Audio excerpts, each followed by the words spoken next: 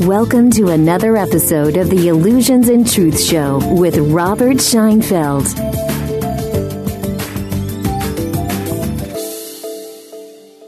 Welcome to another opportunity to exchange limiting and restricting lies, illusions, and stories for a direct and consistent experience of truth.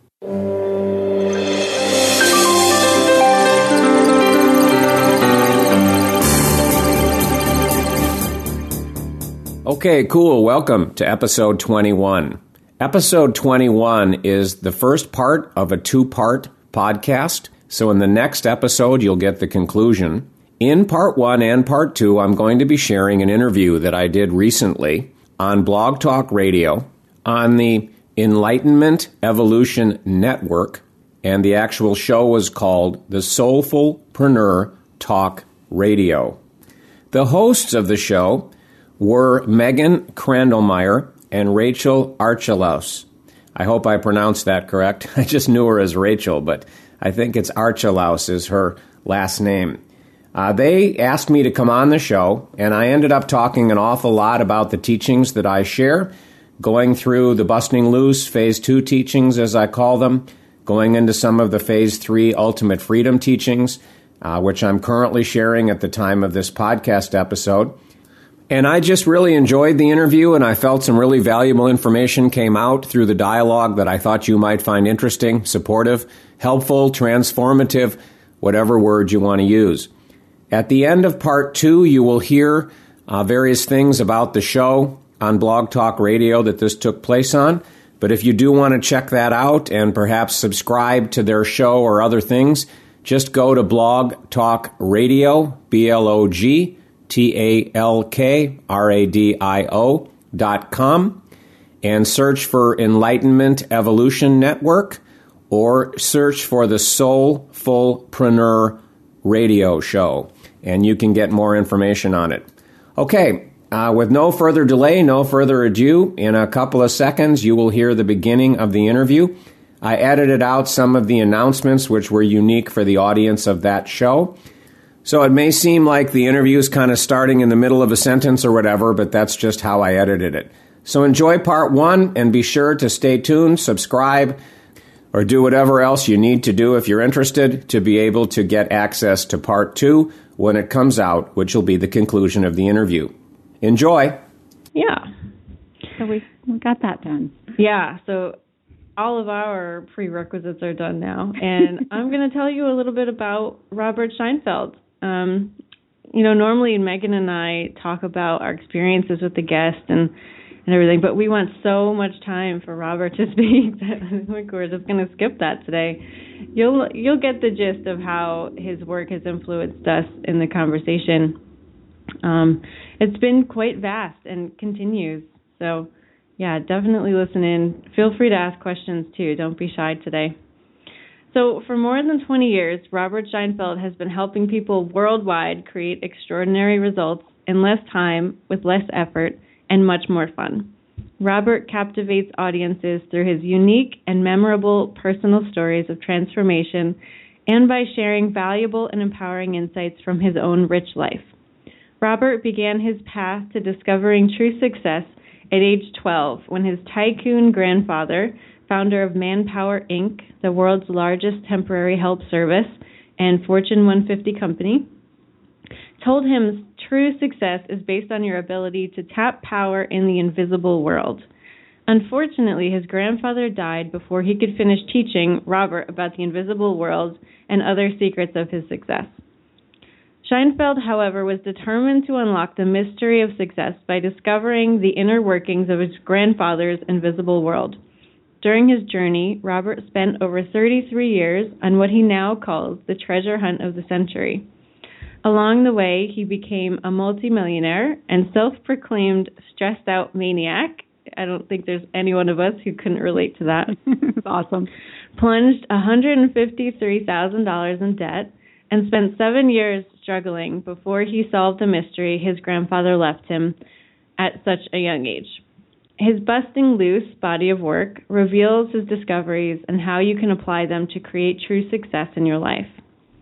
Robert's keynote speeches, seminars, books, audios, and other learning resources have helped tens of thousands of people in more than 190 countries transform their definitions of success and the pathways they follow to create success in their lives.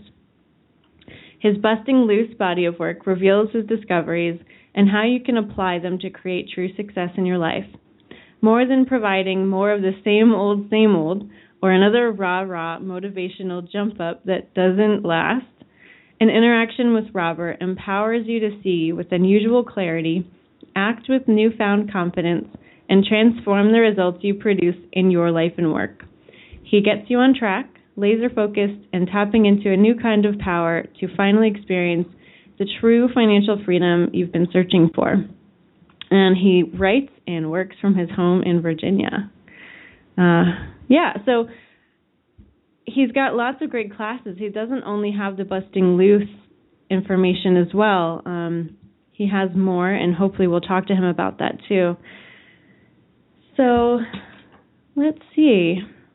I have a Skype call, and I have numbers that may be him, but I don't have anything that matches what we've got, so bear with me as I try to find Robert.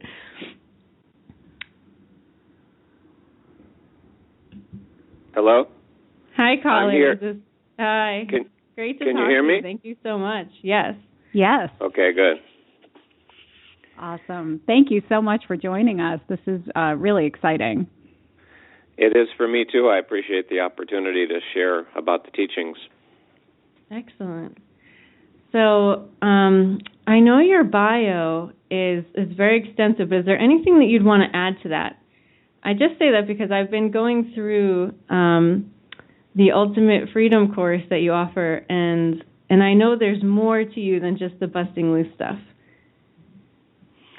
Well, I think a good place to start is for everybody to realize, and you may already, that I have been built to be the ultimate renegade and naysayer in a sense. And that's because of the dialogue I had with my grandfather as a child, and because in trying to fix my own life and change my own life and produce the results that I wanted when I was younger, and seeing so many of the common prescriptions and formulas fail, I finally just jettisoned everything and said, there's got to be something that I don't know. There's got to be something that nobody else is teaching, and I want to find it. So I threw all the theories, I threw all the ideas and concepts, everything out, and I said, all right, I'm only going to go now based on what I can see in my own experience, being brutally honest about the truth of things. And that's when the real breakthrough started to happen for me, but it came from failure and desperation from trying so many other paths. And then once I started on this journey, I just kept being taken deeper and deeper and deeper into what I call the truth with a capital T. And every time there was a major breakthrough, I would pop up and offer a debrief of what I had just discovered and experienced. Again, not ideas and concepts, but actually experienced. And that debrief may have been a book, may have been a workshop, may have been a course or whatever. And so I've kind of been narrating real time this journey deeper into truth with a capital T that began when I was 12, as you said, but moved through its most intense and breakthrough phases in the last 10 years. Awesome. Yeah, and I love that even though you're evolving and your story is, your perspective is changing a bit over the years as you learn more, what you've created in the past still holds true for certain people on their journey as well. So I love that. Most of the people listening have read Busting Loose because Megan and I are such evangelists for it. We just love that book. And so most of the people listening are familiar with the terminology and everything. And I know Megan had a question for you to start off with, so I'll let her take over. Yeah, I wanted to ask probably a very common question, but I figured since it came up for me, and I know it came up for people I know that were reading the book, the concept of other people and that other people are not real, that we script what they're going to say to us. I have to say that this part of the book, it freaked me out a bit. And I think I put the book down for a month or so. And I used to talk with Rachel and say, I feel really alone. I feel like I'm the only one who exists and everybody else is in my imagination. So, Robert, do you want to address that? Because I think that how I've come to understand it maybe more is maybe I'm not exactly scripting what everyone else is saying, but almost it's my filter, what I'm allowing myself to hear. What are your thoughts on that? I could probably spend the whole hour just addressing that. So I know. That's probably going to be the case of a lot of these questions. The first thing I want to say is the book was designed to do many things, but one of the things it was really designed to do was to take a hammer to many of the things that people believe are true and to hammer at them until they shatter, which opens up the opportunity for something new. So there are certain things like that were designed to be a hammer that would shatter old things.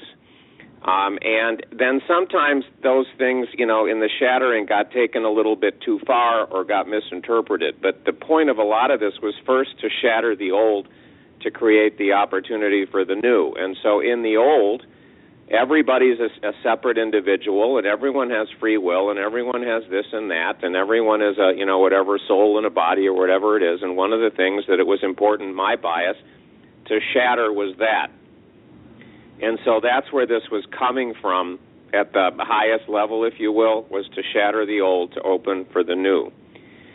In terms of where we go beyond that, it's difficult because until somebody actually experiences the truth with a capital T of things, then all we can do is talk about metaphors and ideas and concepts, and they always are like a crutch.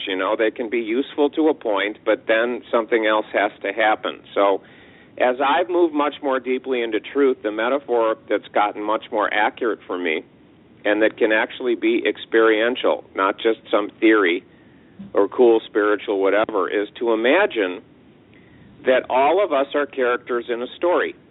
Just like if you read a novel or you watched a movie and there's characters in a story. And if you're reading a great novel, you're reading a great story, there's all these characters and there's all these things that happen, and there's also one writer. The characters are all, if you will, an expression of the one author. If you look at Harry Potter, which is one of the examples I like to use because it's such a popular novel in movies now, there's one author, J.K. Rowling, but there's hundreds of characters. And the characters, male, female, rich, poor, good, evil, small roles, big roles, but they're all an expression of the author, J.K. Rowling. They appear to be individuals, they appear to think, they appear to make decisions, they appear to do stuff, but ultimately it's the consciousness, if you will, the creativity, whatever you want to call, of the author, J.K. Rowling, that shapes itself into the characters and everything that happens. And my bias, my experience is that it's the same thing with us. There's one author of what you might call the human story, and then we are all characters in that. So it's not that you are real, but all the other characters aren't, that you're somehow more real or better or something. It's that all of us are characters in a story, and none of us are the author of the story or the writer of the story. There's another author or writer, and here's where it gets tricky and here's where you get into stuff like oneness and all these other kinds of things, is that if you look again at the metaphor of J.K. Rowling and Harry Potter and all the characters, you can't separate Harry Potter from J.K. Rowling. They're one. You can't take J.K. Rowling out of Harry, and you can't take Harry out of J.K. Rowling. They're one. And so my bias, just using a very quick metaphor when we don't have a lot of time, is that that's what's really going on.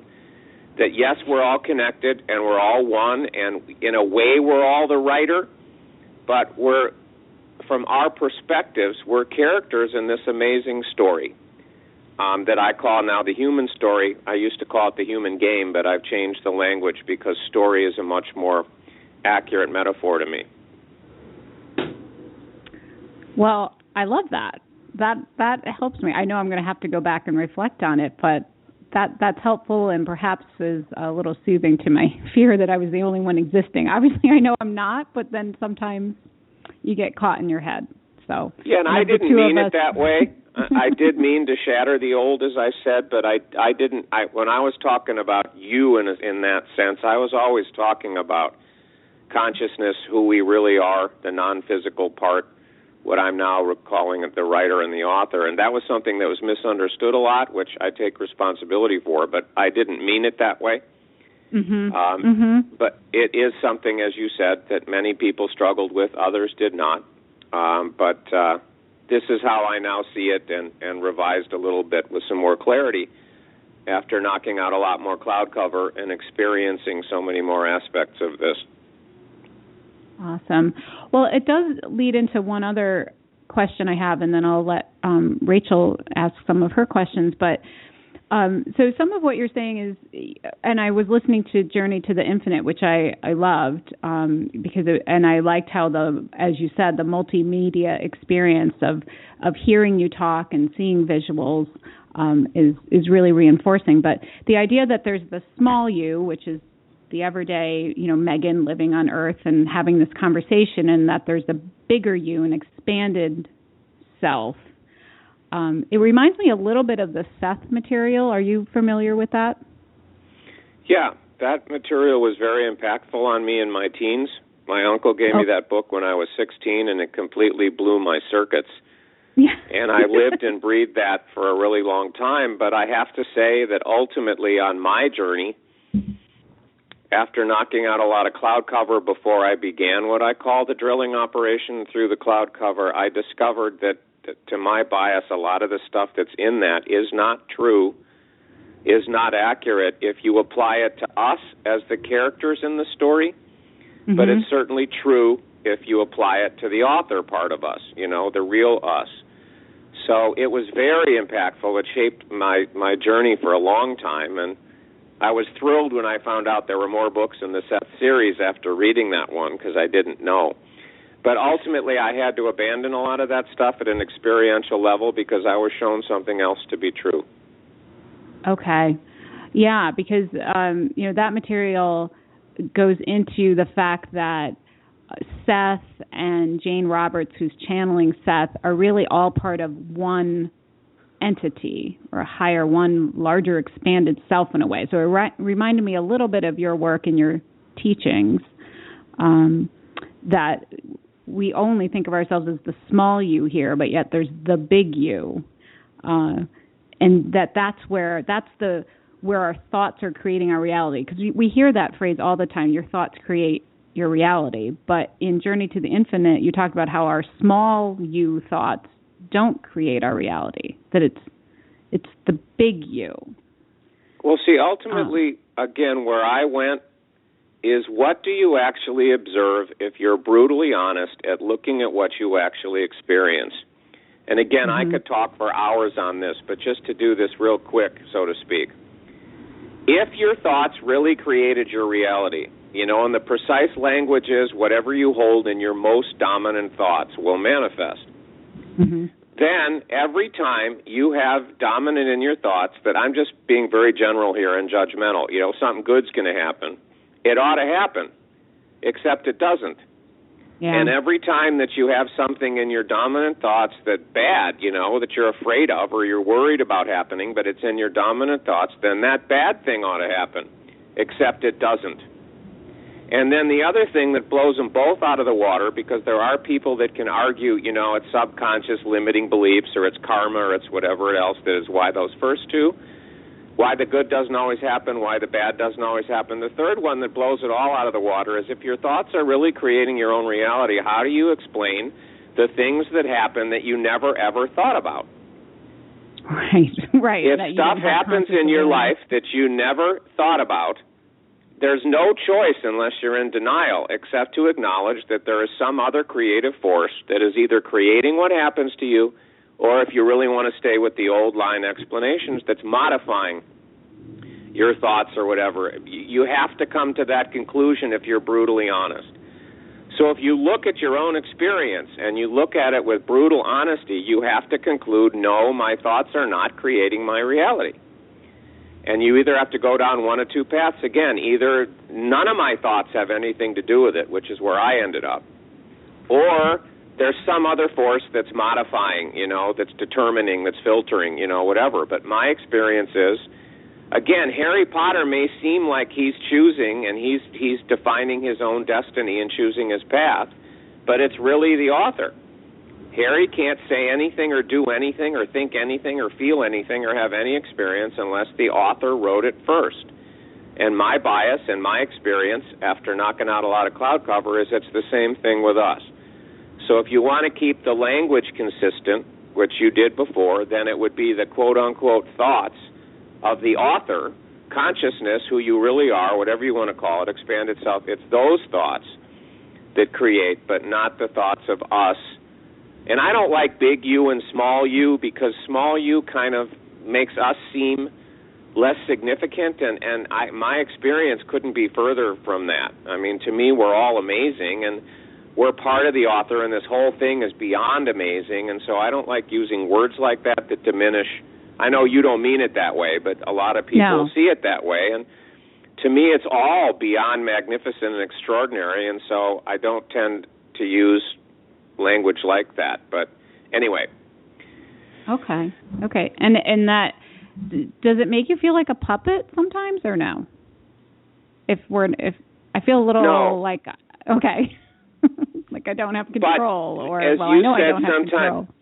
Yeah, you say sometimes, you said your mind runs around with things. The mind can easily buzz and whir, as I call it. The mind's like a computer, it's like a machine, and it can take a look at this on the surface, and it can say, wow, if I'm just a character and I don't have any power and there's a writer, then I'm this little nothing that's being pushed around by this, puppet master. And then depending on what's happening in your life, you can attach all kinds of negative implications to the puppet master, like it's malicious, it's negative, it's torturing you, it's, whatever.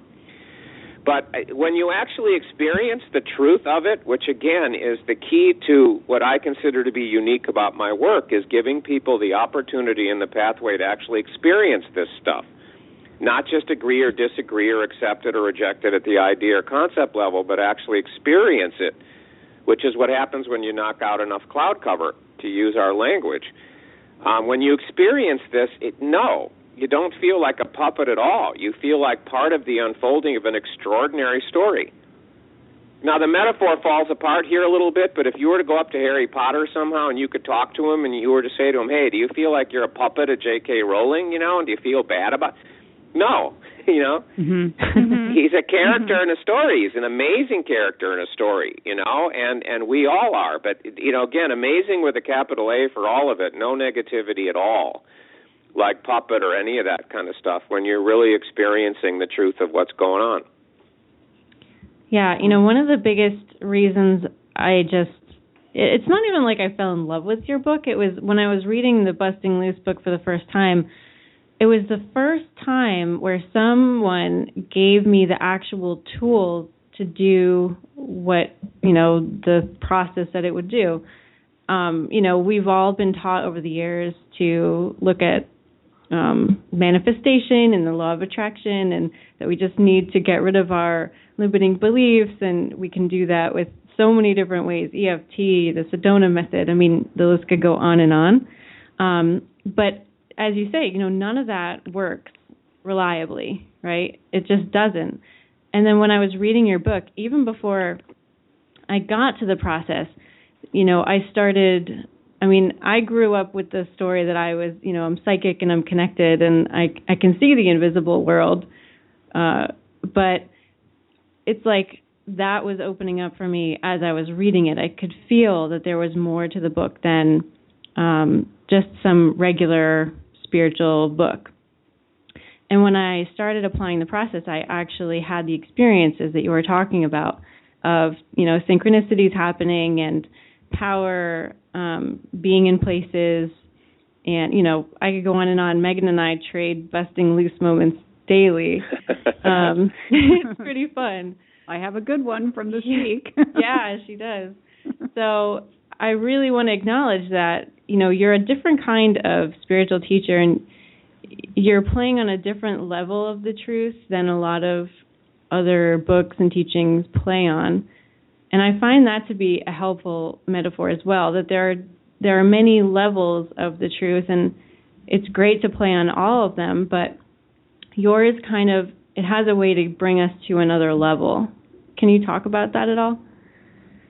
Well, that's how I see it, and that's what my bias is. And it just, in my own personal journey, I don't think I talked about this in the book. I can't remember if I talked about it in Journey to the Infinite. But anyway, the truth is, this journey for me began when I was 12 with these discussions with my grandfather. And I got to the point where the same patterns were repeating in my life, and I just up, down, up, down, up, down with money and business and success and relationships, especially romantic, that didn't work, and being, quote-unquote, mistreated. All these things just kept repeating. And I believe it was when I was 46 or something, I'm 57 right now, I literally went outside in my backyard, and I looked up as if I was talking to what you might call consciousness, God, source, whatever. And I got really mad. And I said, look, you started me on this journey when I was 12. You know what? I've done everything you've asked me to do. I've paid my dues. I've done my due diligence. I've gone down every path. I still thought I had a choice at that point. But, and obviously there's something I don't know here. There's obviously something I'm not seeing. And I actually said, either you show me what I don't see, either you show me what the truth is, or kill me. Because I can't do this anymore. I just can't do this anymore. I was at absolute low point of desperation. And I wasn't interested anymore in spiritual ideas that were interesting or that were what I call sexy or that, gave me a lot of power that was a very appealing thing. It was like, I don't care what it is, and I don't care what I have to do. I want to know what the truth is with capital T's, and I want to experience it. And if you aren't going to give me that, then get me the hell out of here because I can't do this anymore.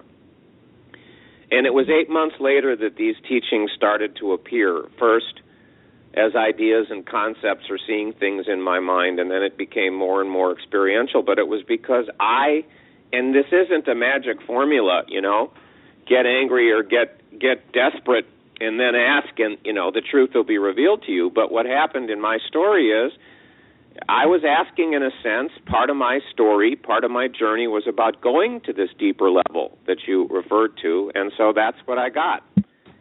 And I studied so many of the other things. I tried so many of the other things. So what I was asking for was, take me deeper. Show me what no one seems to be talking about. Whatever. That's what I was begging for. And as it turned out, that's what came. But, just like Harry Potter's destiny in his story was to defeat the ultimate bad guy, Voldemort, this doesn't make me anybody special or more enlightened or anything else. It's just in the Robert Scheinfeld story, this is what was meant to happen. He was supposed to go down this path and bump into all these walls and get desperate and then slowly but surely start to see the truth and then experience it. And then it's just the nature of the story. I was written as a character to do that, just like Harry Potter was written as a character to defeat Voldemort and be able to have magic. But it doesn't make me special, and it doesn't make me more evolved or an older soul or anything like that. It's just what my story was about.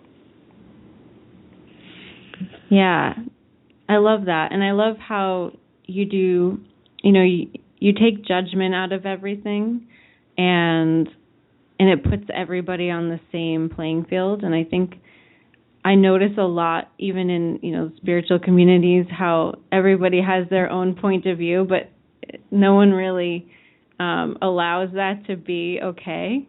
And so it's wonderful and liberating to know that we can all have our own storyline and, it's all correct. On one level, everybody's existence is truth, and that's a wonderful and liberating thing.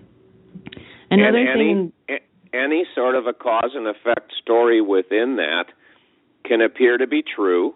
It also, if that's the way the author wrote it, which explains so many of these things that seem to be true, and there's evidence for them and all these kinds of things. It's just a question of what the author, what consciousness, what I now call true creative essence, what does it want to play with and explore, and what kind of a story does it want to experience at a total immersion level? And then it writes everything to happen in order to support that particular whatever. And nothing is better or worse. or more or less evolved or whatever else. It's just, what's the story about? Yeah. It seems like I interrupted you, though. What were you going to say? Oh, I was just going to say that what you're teaching, it has some things in common with a popular metaphysical storyline of ascending to the fifth dimension. And it's cool to look at the differences and then the similarities to what you talk about. And I know you do, you study a lot of this stuff. Did you have any comments on that? Well, again, to me, and I have no judgment in this, and I have no criticism in this, I just have what I would call clear seeing. And I also recognize that I'm biased based on my experience. But honestly, anybody listening, there isn't any judgment or criticism or anything in what I'm about to say. But to me, it's all stories. So is there really a fifth dimension, and can you really move from the whatever to the fifth dimension, and then in the fifth dimension these things are possible? To my bias, no. There's just stories. You read Harry Potter, is there really magic or not magic? It doesn't make any difference. There's magic in the story.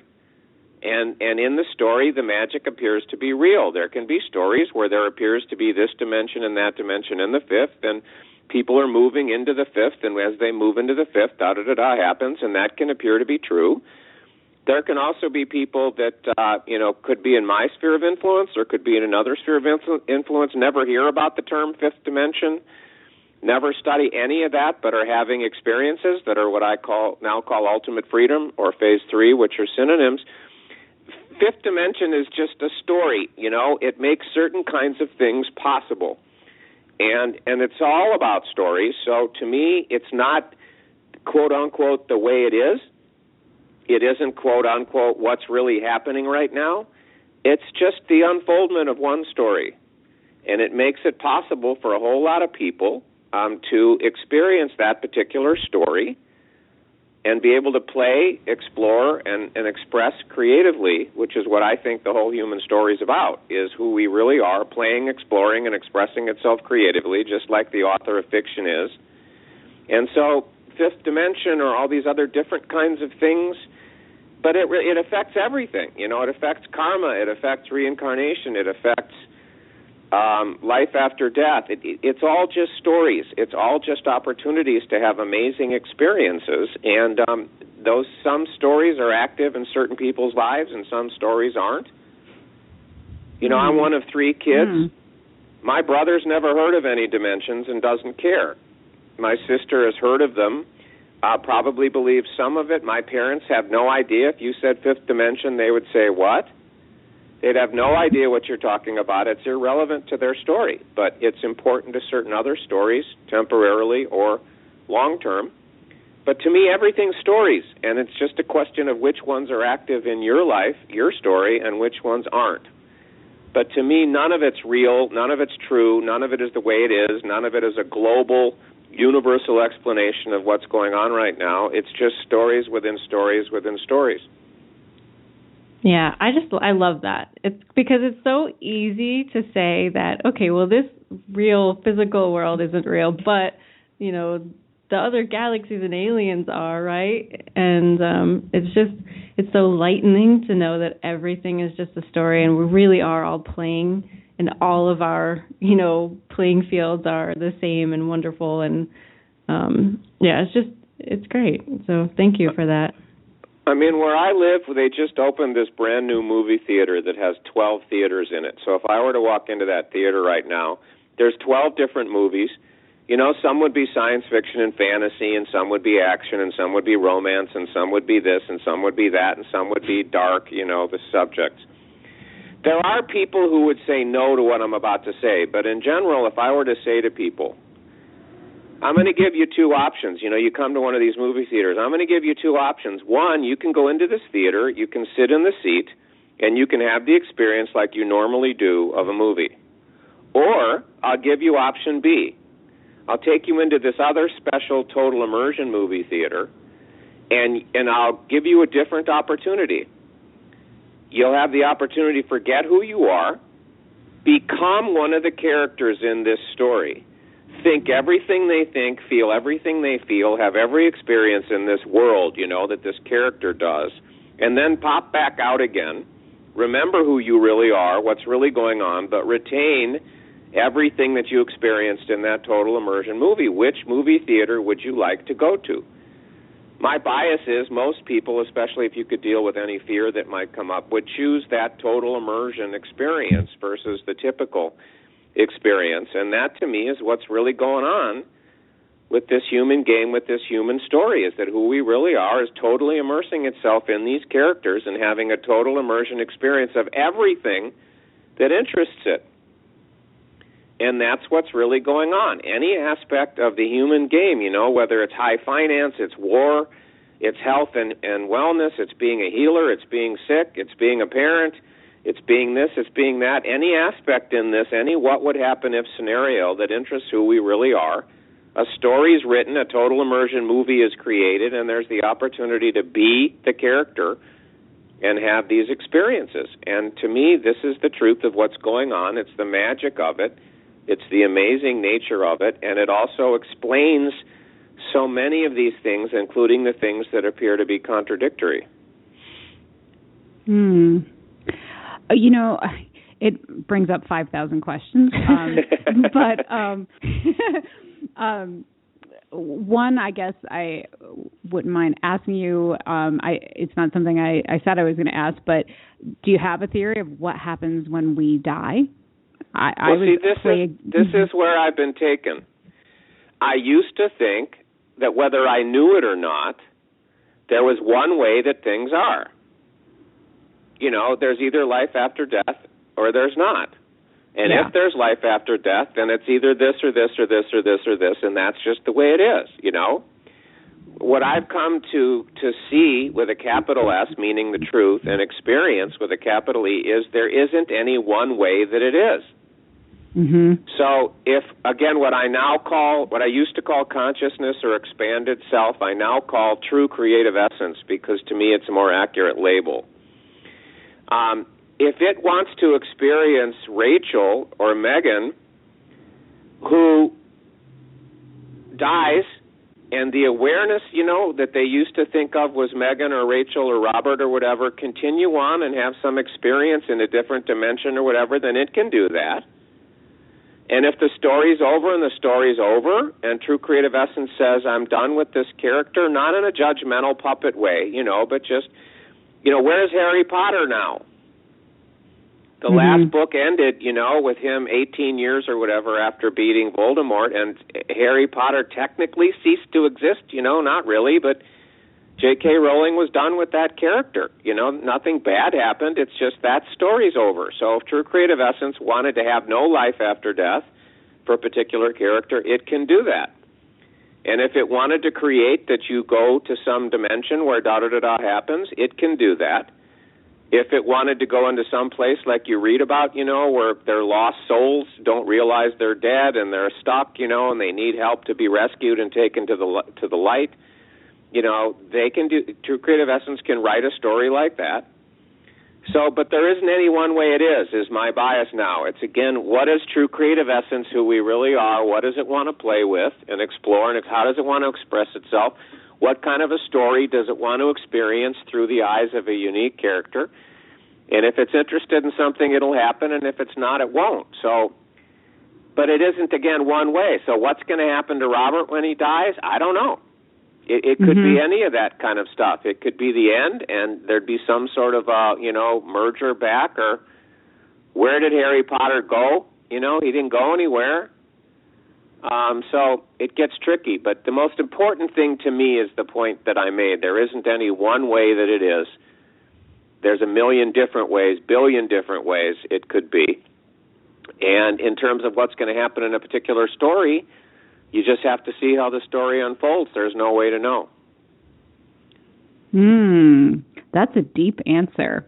As someone who's been plagued with, in some ways, like a fear of death all my life, which I finally confronted a few years ago, and it led me on this really from 5 years ago, not knowing what the word metaphysical really meant. I was analytical Megan. I was an engineer, just live that story to ramping up to hosting a radio show with my new best friend psychic on having my own experiences. It's this fast thing. So the topic of death is always fascinating to me because it's always been a fear of mine. I think I'm better about it, but yeah, maybe I'm always looking for a happy ending to it. Well, we're all conditioned to this. Okay. The big change that happened to me after knocking out a lot of cloud cover is that when I was younger, I was curious about everything, and I wanted to know answers to things like that.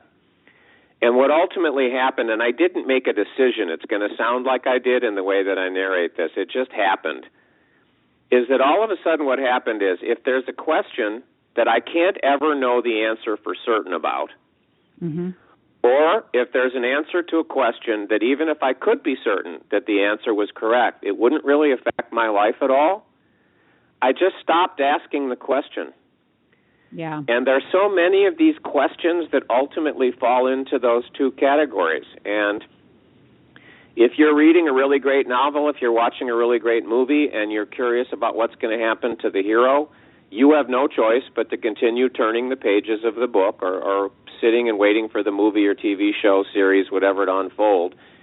And it's the same thing ultimately with all of us for so many of these kinds of questions is you ultimately have to, keep turning the pages, keep allowing the story to unfold, and then it'll answer itself in a real way, not a speculation, theoretical idea, concept way. And again, there's no negative to this. There's no giving up of something valuable or precious and you've lost something or your life isn't as whatever as it used to be. It's all very empowering and very freeing, but that's ultimately where I was taken. And I don't know what's going to happen when I die, so I don't concern myself with it. I live my life day to day, and when the time comes, we'll see. Yep. Yeah. That's awesome. Thank you for answering that, because it is an odd question on an interview, right? What do you think happens? But that's where my head goes. Rachel, go ahead. Sorry. Yeah. In terms of just not caring about those questions anymore, I can kind of relate to that. And all my life, I've seen things that people haven't seen, and couldn't, like, when I explained myself to people, they didn't really understand, and it never bothered me. I never cared if what I was seeing or experiencing was true or not, and I never cared if people believed me or not. It was just that sense, like, it doesn't matter if it's real or not, it's just what I'm experiencing at the moment. So I kind of get that, where it doesn't diminish you at all if it's not real or true. It's just your experience, and that's all it has to be. Yeah, and again, if you think of a writer of fiction, a writer of fiction is omnipotent. They can make anything happen to any character in any way. They can, what I call, energize any cause and effect story that they want to. Truly unlimited power, and to me, who we really are is the same exact way. So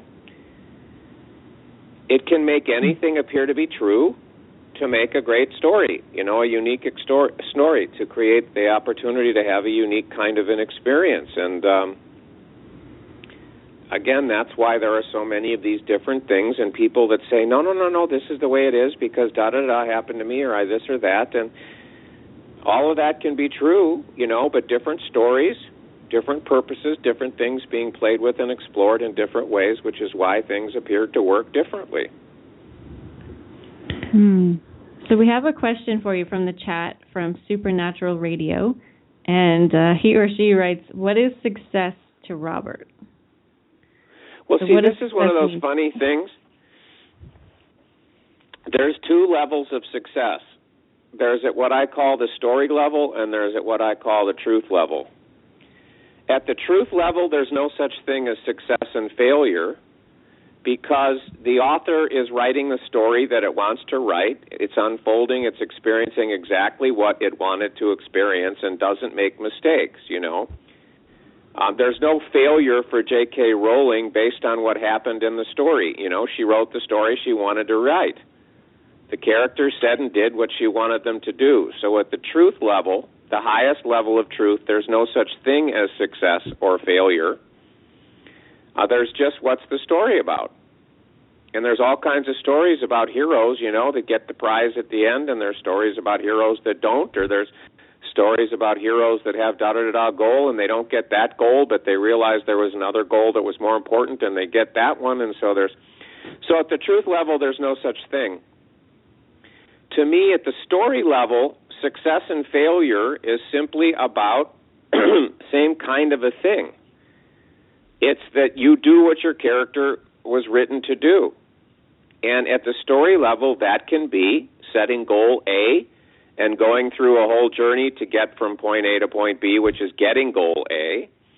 It's just the story unfolding the way it was meant to unfold. There's so much stuff in mainstream psychology and self-help and also metaphysical and esoteric stuff about, everything's perfect exactly the way it is, and there's all kinds of things that we think are failure that aren't, so many things that would have been called failure and that I considered to be failure on my journey. If they hadn't happened, I wouldn't be where I am now, which is experiencing, if I hadn't had all kinds of failures, I never would have reached that desperation point I described before. So to me, success and failure are myths. But at the story level, there can be certain things that you could say, I set this goal and I ended up achieving it in my story. You could say Harry Potter was a success because he defeated Voldemort.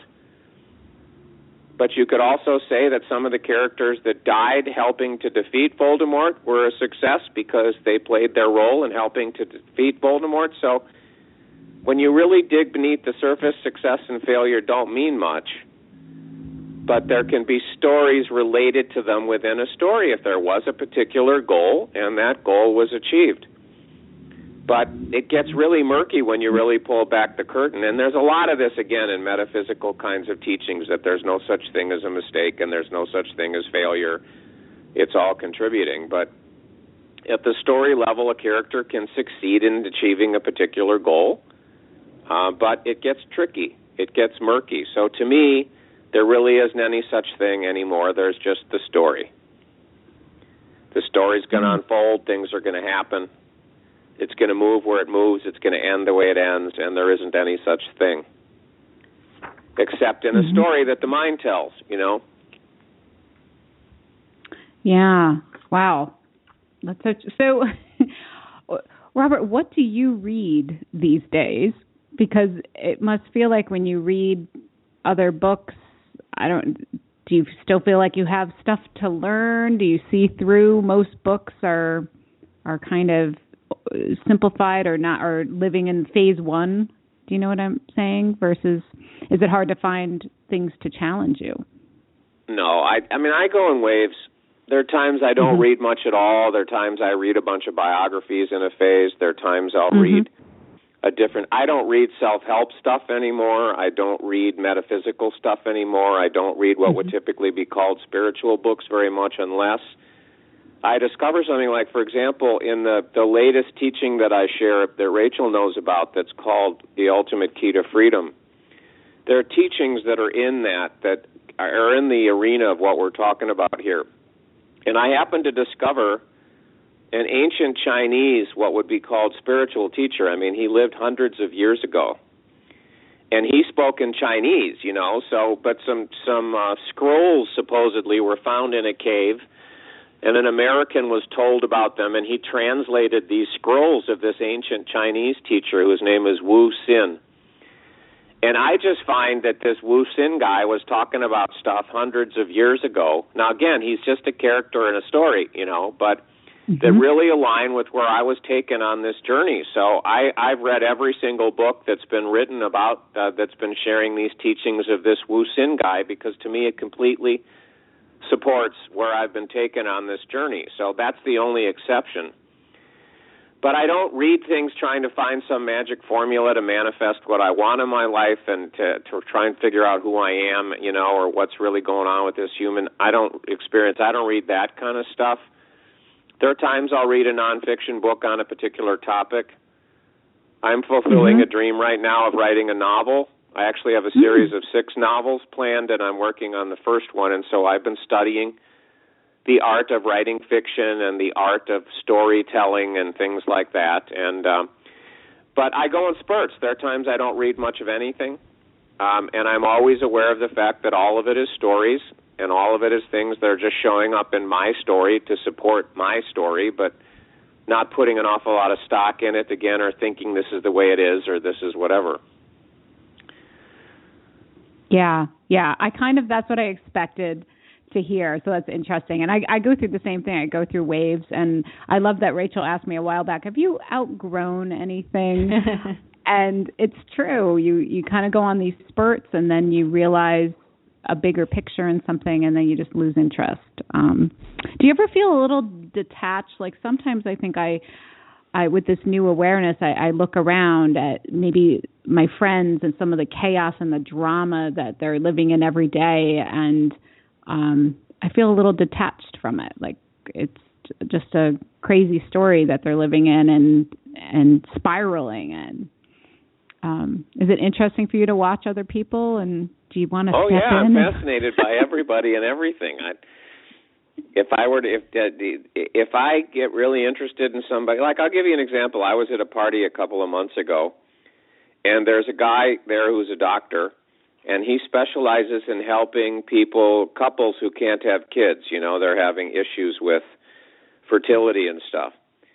And I interrogated him for about 2 hours at this party because things have really changed in that industry in terms of being able to figure out what's wrong and all this stuff. And then he was telling me sometimes it really is a physical thing and sometimes it's an emotional thing. You know, one of the parents doesn't really want to have kids and it's psychological. And he was telling me all of this stuff, and I'm fascinated by just about everything. I'm not interested in politics, and I'm not interested in what most people would call small talk. You know, I'm not so interested in sports anymore and stuff. But if you get into the nitty-gritty of what people's lives are like and what their paths have been like and different slices of life, again, like this doctor or other people that are doing, I'm fascinated by just about everything and just about everyone. Even if it's, you know, and when I say this, it sounds like I'm being judgmental, and I don't mean it that way, but there are times I've been in a building and there's been a janitor cleaning up the building, and I, for whatever reason, have engaged them in conversation and found out about their character and their story, and that was fascinating, or a bus driver, or this whole human story has become beyond fascinating to me. I was always kind of like that, but I'm much more like that now. But no, to me, in terms of feeling detached or whatever, sometimes people think that that's what's happening and it isn't really true. It's just an illusion. And sometimes it is true, but in general, it's a blip. It's a way station on the road into truth fully awakening, because to my bias, when you're really experiencing the truth of things, it couldn't be more opposite to detached. You know, you couldn't be more involved with everything. It's just that you're more involved with everything in a radically different way, but not detached at all or disassociated or anything like that. It's exactly, you know, couldn't be more opposite in terms of what I've experienced and seen other people experience. Well, we have a bunch of questions on the phone. I think, is it okay if we take one, Robert? Whatever you want. Great. Okay. So I'm going to 860-515. Hi, Rachel. Hi, Megan. It's Rebecca. Hi. Hi, Rebecca. Do you have a question for Robert? Yes, I do. Robert, oh, my God, this is so cool. I read the Busting Loose book back in March, and I kind of, it seems like I have this pattern of doing the Phase 2 material in cycles, because when you sent out the Journey to the Infinite videos, I hadn't really done much of the Phase 2 work in a while, and then I kind of got back into it. And I have so many questions, but I'm going to pick one. It seems like when I do Phase 2, and I get to a point, like you talk about the movie The Game a lot, and how, you know, it's supposed to, part of the design is that you get taken to this really intense place. I find that when I get to that intense place, the Phase 3 stuff kind of comes into my sphere of awareness, and I feel motivated to switch to that. But then I get confused. So, like, if you're experiencing something like that, is there a way to kind of combine Phase 2 and Phase 3, or would you recommend just doing Phase 3? Well, first of all, I have to explain how I see phase 1, phase 2, and phase 3. Okay. Phase 1 is about the cloud cover being built. It's about unique, limiting and restricting, opposite to who you really are, stories and dynamics locking in, and then having all kinds of experiences of limitation and restriction and being opposite to who you really are. That's what phase 1 is about. Building the cloud cover and living with the cloud cover in place, which blocks out either a knowledge of or experience of the sun of who you really are. The way I language it now, and this came after the Busting Loose book was written, so this isn't in the book. The way I look at phase 2 now is that phase 2 is the drilling operation. Phase 2 is when you go into the cloud cover and using the tools, you systematically undermine the structural integrity of it, drill tunnels and poke holes and knock out chunks so that more and more of the sun can shine in. And to me, phase 3 is when you're playing in the sunshine. You're not using the tools anymore. There's no more cloud cover that's limiting or restricting you. That doesn't mean that you have finger-snapping magic, but it just means that the cloud cover that was limiting you is no longer limiting you. And so it isn't really, to me, a question of when the going gets tough, do a phase 3, whatever, because if the going is perceived as being tough in that way, then you're in phase 2, you're not in phase 3, and you can't mix the two. But in the book, it was really just phase 1 and phase 2, and I combined the drilling operation and playing in the sunshine and called them both phase 2. And then when I actually began to experience more and more of the sunshine, I realized, wow, this is so different from the drilling that I need to break it out, give it another label, and talk about it differently, which is when I then started talking about phase 3. So phase 2 is about drilling through the cloud cover, undermining the structural integrity of it, and doing something that allows more and more sunshine to shine in. And I never found anything other than the tools that I shared that did that for me. So I have a bias about that.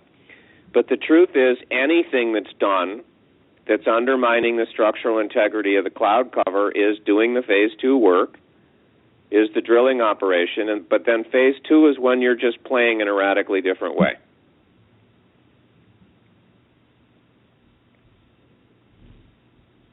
You all still there? Yep. Oh, yeah. Yeah. There was okay. a little. And the way I invite people to look at this is imagine that you're in phase 1 and a magical portal opens up in the air. And it's a portal that takes you from phase 1 to phase 2. And imagine, it's like the portal on my website, if you've ever seen the logo at the top. There's this portal that opens up in space. Imagine you walk through that, you're now in phase 2. And then that portal seals itself up and phase 1's gone. You're now in a phase 2 world. And then you do whatever you're going to do in a phase 2 world, and then imagine that a phase 3 portal opens, and you go through it, and then the phase 3 portal seals itself up, and you're now in a phase 3 world. These portals don't open and close, and you don't go through them, and then they open up, and you go backwards. You know, it's all or nothing. You're either in phase 1 or you're not. You're either in phase 2 or you're not, and you're either in phase 3 or you're not. And if you're in phase 3, it's all about play and having a radically different relationship to everything that happens inside of you and outside of you. And as long as you're in phase 2, stuff's happening to help you exchange lies, illusions, and stories for truth, knock out the cloud cover however you want to language it. But it's an all-or-nothing kind of a thing. Yeah. That's how I see it and have experienced it. Mm-hmm. Mm-hmm. I remember you mentioned that even in Journey to the Infinite, that you don't really go back and forth. It's a forward progression. Does that answer your question, Rebecca? Yeah, it definitely does. When I was referring to phase 3, I was talking about the material in the Ultimate Key to Freedom book, and with letting the truth virus, dismantle the mind machine. I was equating that with phase 3, but your explanation definitely has made it more clear. Well, that can happen too. Again, for me, as I mentioned at the beginning, my journey was very sequential. And after using the tools for a long time and knocking out a lot of cloud cover, I began to see things in the sunshine. And one of the things I saw was what I call the truth about emotions. And that's what was written in the happiness book. But if somebody, Ultimate Key to Happiness that you're referring to, But I've shared this stuff with people who now have that as an option, like you're talking about, and then have the busting loose stuff. And all you have to do is just, and this may not make sense to people listening that haven't read The Ultimate Key to Happiness, but in the Phase 2 teachings, it's all about using the process when you're uncomfortable. And in the happiness book, you realize there isn't really any such thing as uncomfortable. So you just have to change it to you use the process whenever there's a big amount of emotion moving. But then everything else is the same. So there's some slight adjustments that can be made, and people can still use the Phase 2 tools and embrace that model. And then there are other people that can make the leap from Phase 2 into Phase 3 without having to use those tools for as many years as I did, and having stuff like the game and all the other stuff. And that's what the Ultimate Key to Happiness and Ultimate Key to Freedom work is all about. It's things that weren't possible for me on my journey, but are possible for people now because of my journey and what I'm now sharing and offering. So 2 possibilities. One could be that someone's journey through the cloud cover in Phase 2 would include a long-term use of those tools like it was for me, or it could be that they discover those tools, they do a little bit of work in the cloud cover, and then discover what you're calling the Phase 3 stuff, and that's what would knock out the rest of the cloud cover. But the same thing is still true. You know, you're either in Phase 1 completely or not. You're either in Phase 2 completely or not. You're either in Phase 3 completely or not, even if there's a set of tools that you're using that can take you into Phase 3 faster in a different way. It's still all or nothing. Does that make sense? Yes, awesome. Thank you so much. Okay. Thanks, Rebecca.